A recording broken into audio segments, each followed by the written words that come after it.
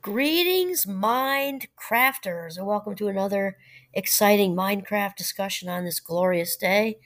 My name is Kimberly Quinn, and I'm here in northern Vermont with Giovanni, our golden retriever, taking a bit of a nap today because it's one of those rainy, drizzly, stay in and snuggle Sundays. And, just I'm not a huge napper, but it's definitely nice to just read a book kind of day or do a podcast kind of day. There you go. So today what I really like to talk about is exploring and possibly even committing to voluntary simplicity.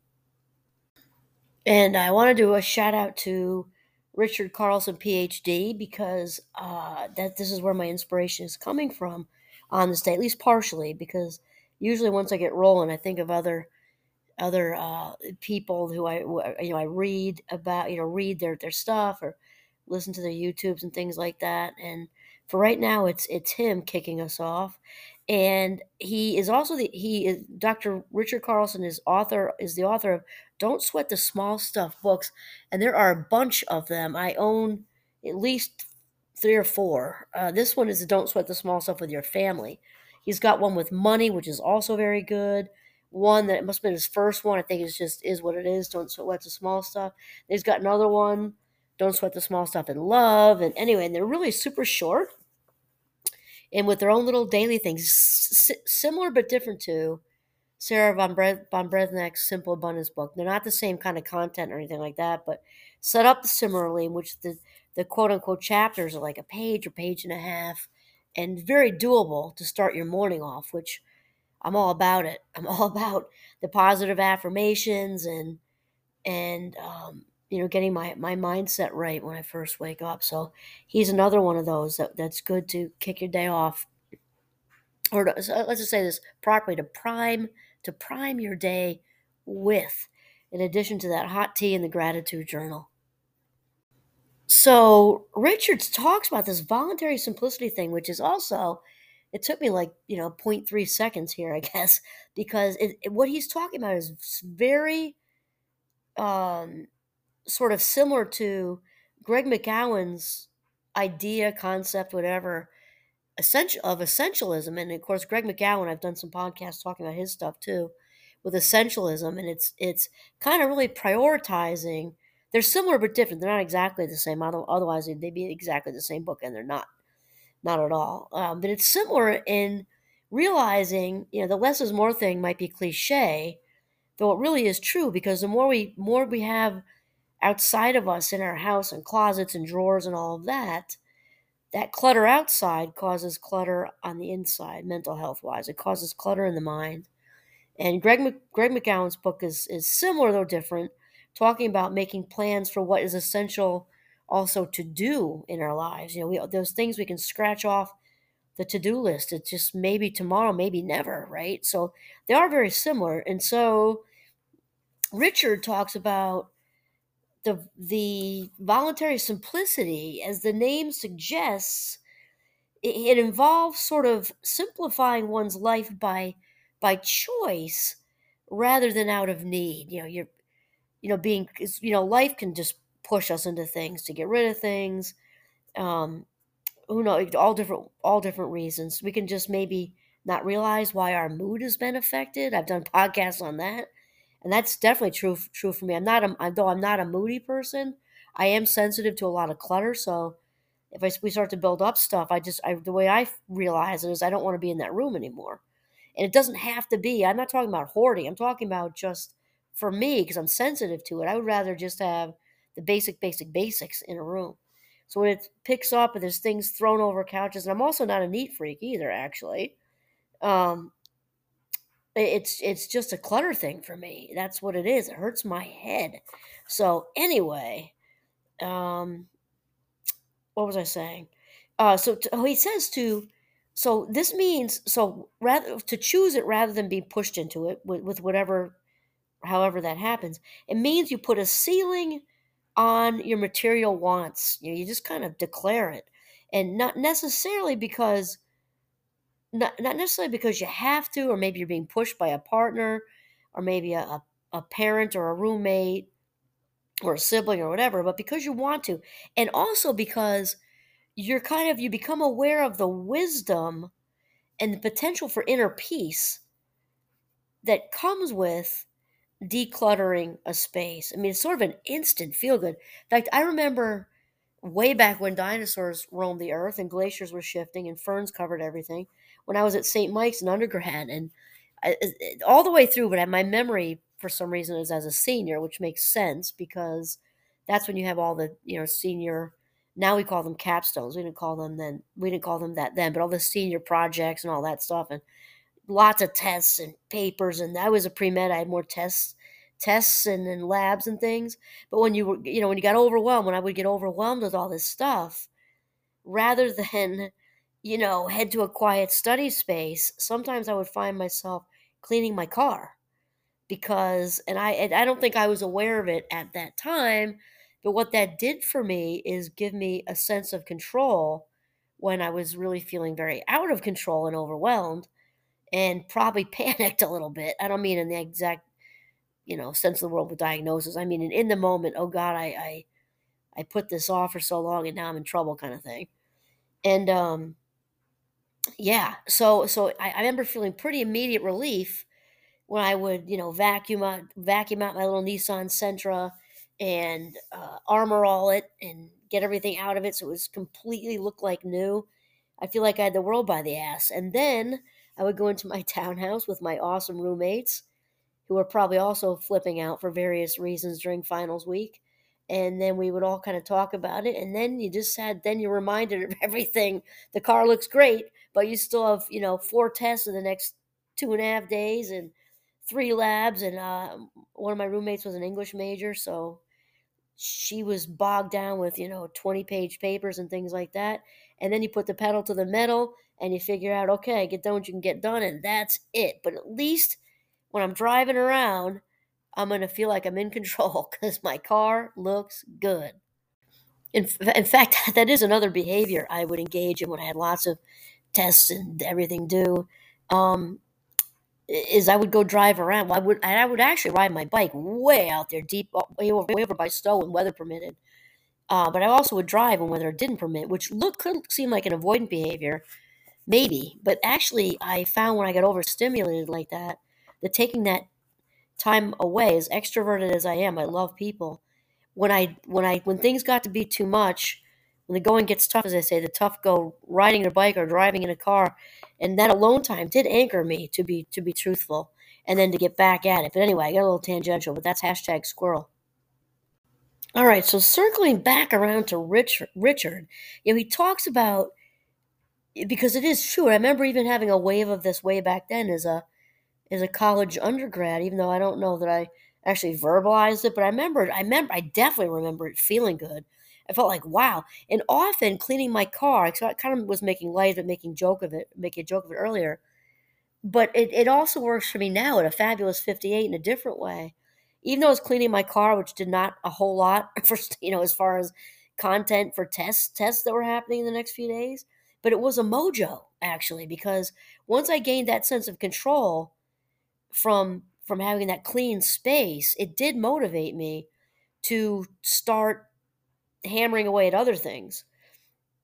And so anyway, so Richard talks about the wisdom in it because this like aha moment goes on. Wow, this feels good. My head feels a little more clear. I feel like I've sort of created some white space and simplifying my car, simplifying the sock drawer. We can, simplifying, let's say you're fast forward to having a family and all that, and fast forward to cleaning up, closets and getting rid of stuff, just getting rid of it just feels so good.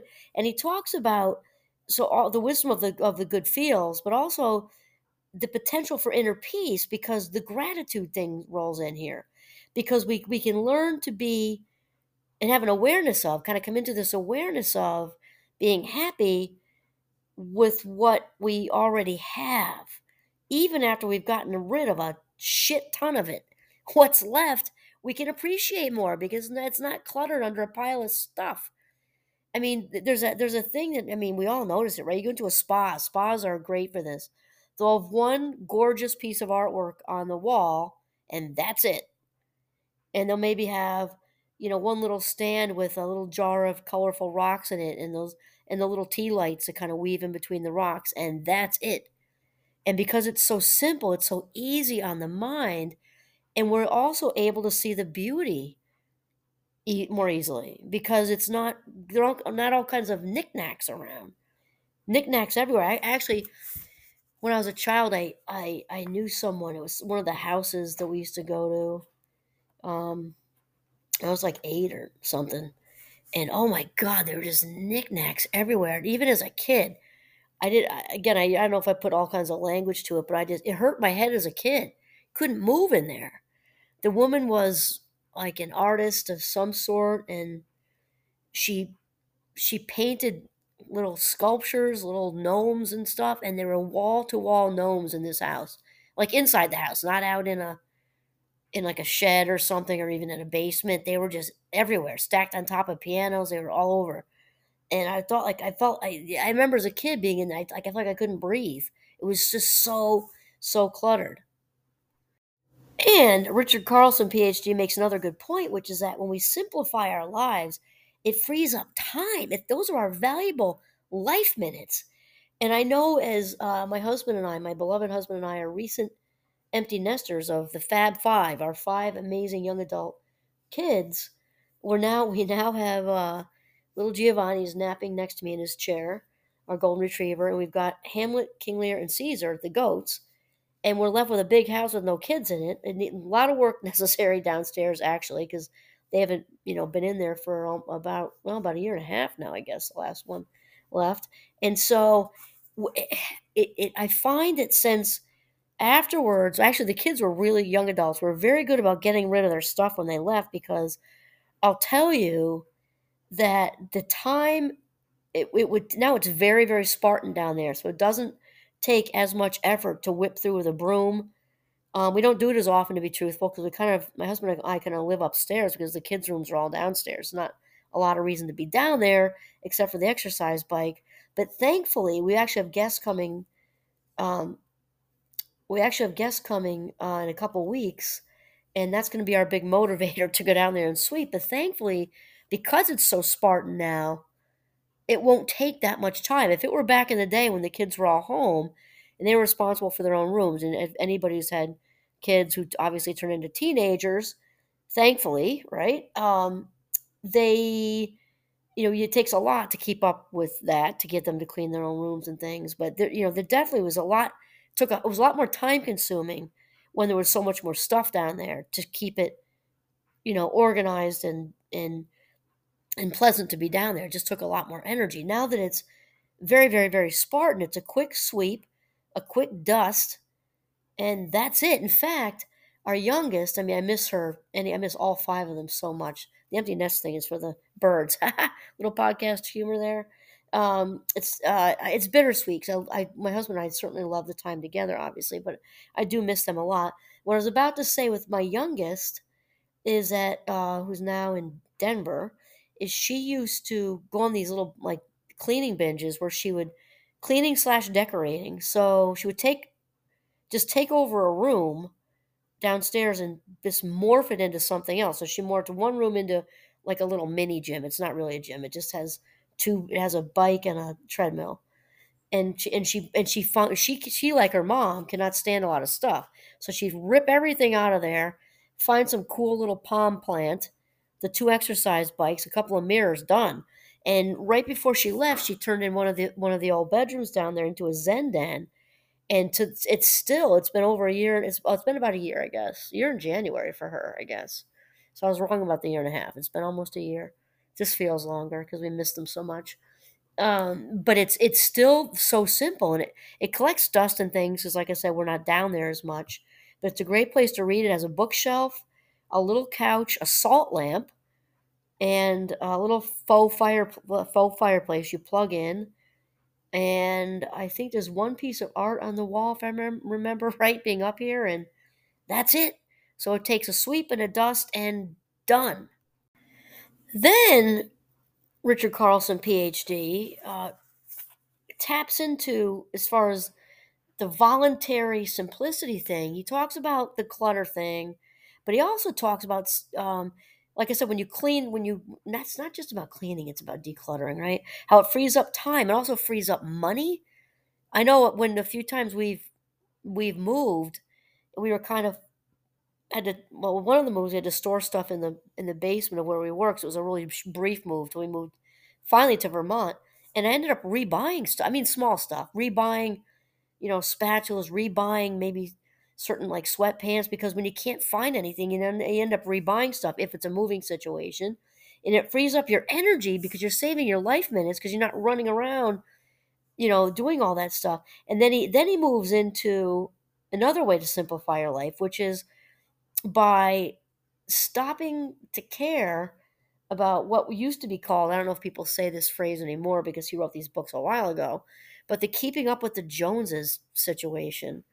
And I'm originally from New York, and New Paltz about an hour out of Manhattan, and it's a very nice area. And being only an hour out of Manhattan, I think there's a little bit of that New Yorker energy out there. A ton of artistic talent in that town for sure. Just very beautiful, and but it's got a New Yorker vibe going on. And there's definitely, even though, well, it's also got a hippie thing to it. But anyway, that's not the point. The keeping up with the Joneses thing, I think it's a little bit of a generalization, but I think it's more of an urban and suburban thing than it is a rural thing, because often in very, very rural areas the economics are a little different, and certainly Vermont has some pockets that are socioeconomically compromised. And so when you say keep up with the Joneses, that isn't necessarily true if the Joneses don't have much. And there are definitely pockets of that up here where people, communities that such as that don't, have as many resources are way more sort of naturally way more focused on their relationships and things like that, because there isn't the race to keep up and get the next nicest car, the next nice, the iPhone 212 or whatever, because they're not, out here, we're not surrounded by that as much. Though, in, I remember even way back when, again, when Raptors were running around in middle school, there was definitely a thing, like the way back in the late 70s, early 80s, the pants to have were called sweetors with the wide pockets, and then you put your comb in your back pocket in seventh grade, and that was a big thing. And then in the 80s, that came those white Nike sneakers, you had to have those, and the skin tight designer jeans that we had. You practically have to roll on the floor to button them because that was the look. And nowadays, I remember when the kids were in high school, which is a while ago now because they're all in their 20s, and one, our oldest, oh, we actually have two in their 30s now. I just thought of that. Caitlin just turned 30. So 30 and almost 32, so it was a while ago. But it was Abercrombie and Fitch or whatever that was, and American Eagle, and there's all that stuff that goes on. And in seasoned adult world, that just takes on a different look, right?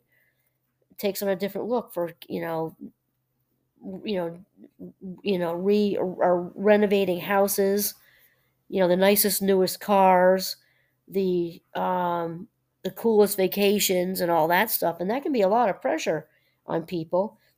And it's strange, well, because now it's the end of October at this minute. These are released a little bit later, but as we approach the holidays, this whole conversation we're having gets worse. And I remember, is being a younger parent, we didn't live up here. We lived in northern New Jersey, which was very, at the time, it's built up now, it was very rural and gorgeous. But I remember the pressure. Oh my gosh, the pressure on parents to keep up with all that. And now, and that was way before, that was before cell phones, pretty much. They were kind of just coming into it, like flip phones and things like that, but they weren't a thing really. A lot of car phones still that were plugged in. Computers weren't that amazing yet. They existed in America Online, but it wasn't, when our kids were small, it wasn't like it is now with all the gaming stations, and all of it's so expensive. And parents keeping up with that, and their kids getting on a bus and they're hearing about what everybody else has got after Christmas or Hanukkah. And it's just, and before that all happens, before the day itself, the pressure's obviously on the parents to try to keep up with all that. It's just so. So one of the things Richard Carlson, PhD, talks about is doing your best you can to kind of step out of that current. I think the holidays is particularly hard. That's a much tougher time, because it's that provider pressure that's on parents, and the outside of that though, I mean, maybe maybe just tone it down a little bit. And I'm one to talk because I will fully admit that I we indulged our kids at Christmas time. They were never spoiled, never, because we ran a tight ship as far as values go. But during the holidays, and that was me. It was both of us, but it was mostly me. That was coming from another place. That's another podcast for another time. But we definitely indulged them, and we can. When I look back, we could have toned it down so much. But anyhow, as far as the rest of the time too, to really be a trendsetter and simplify, because there'll probably be so many people around you who will be grateful. Gosh, I mean, I think when I look back to those early days, I would have been grateful to not have all that pressure. If I was surrounded by a group of young moms who are like, hey, you know what? We decided we're going to do 5 presents each this year or something. And there were a whole bunch of that influence would have hopefully, taken hold on me, and it would have been a much more peaceful experience, I think.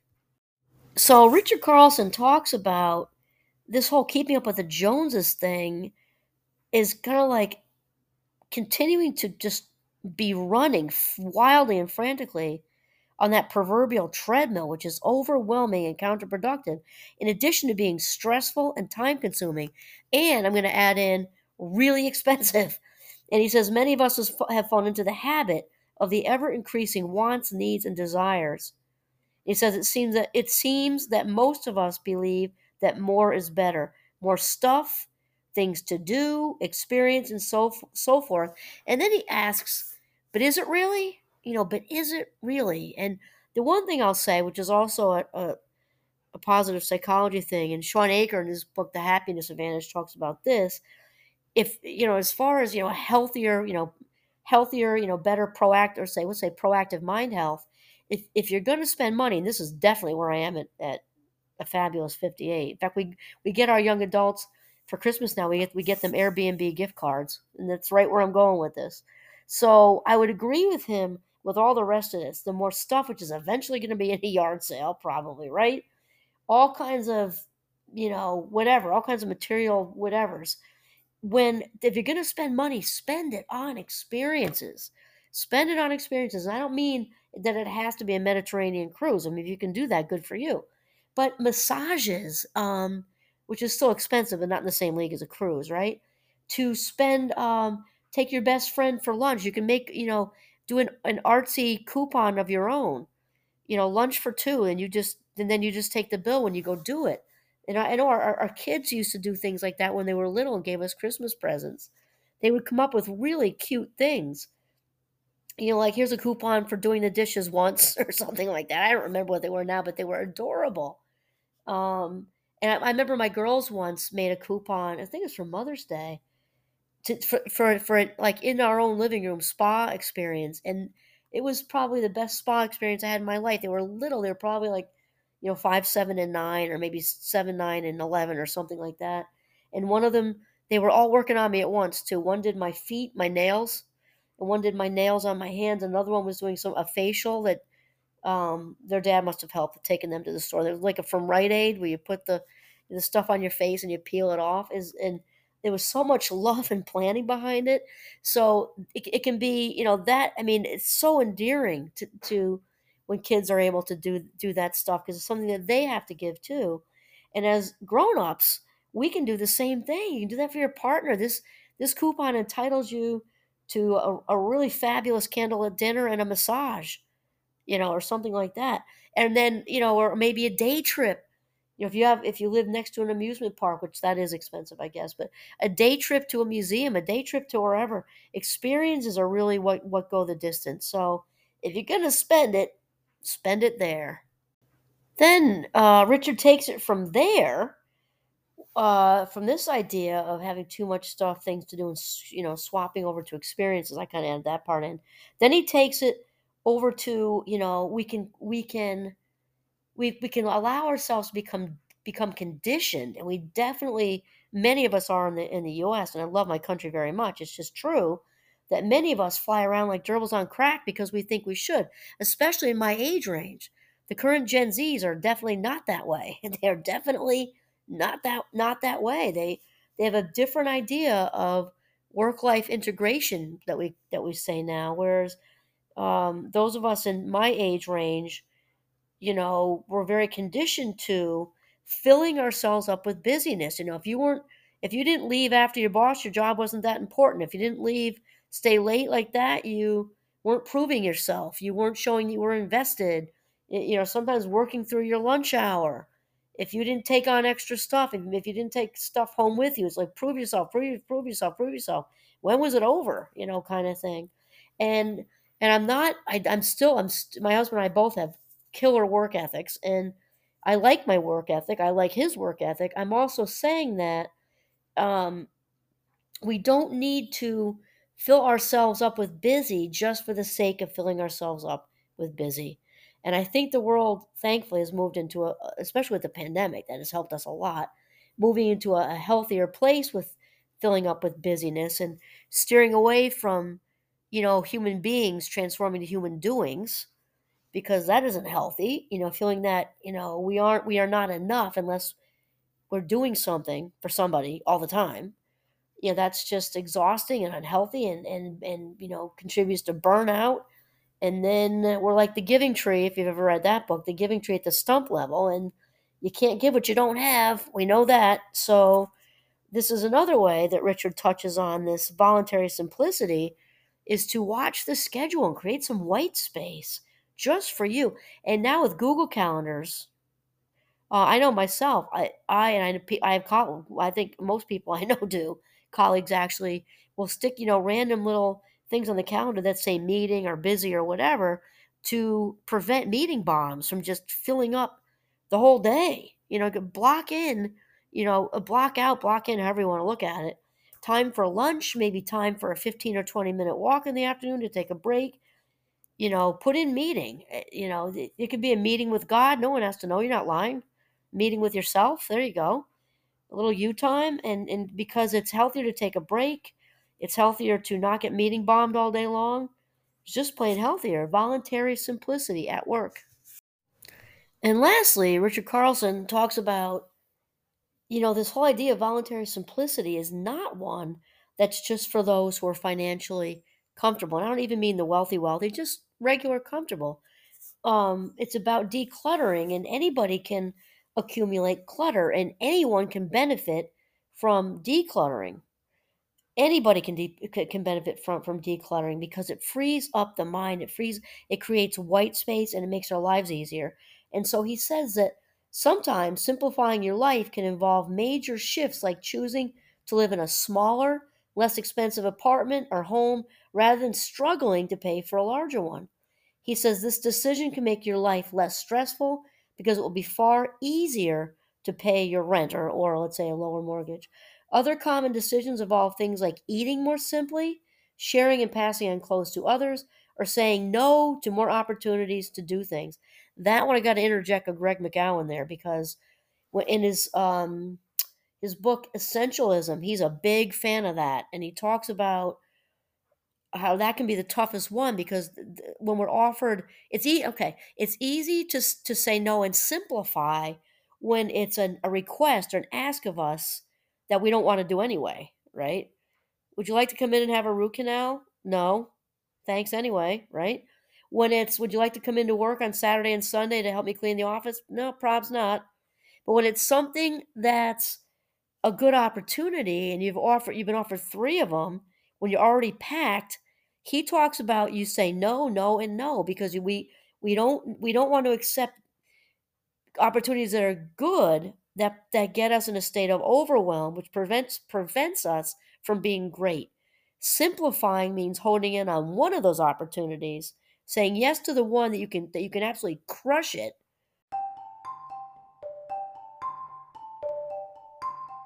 instead of spreading yourself thin to do three things half-assed. It's better to just hone in on that one essential thing and be great at it instead of just a little good at it.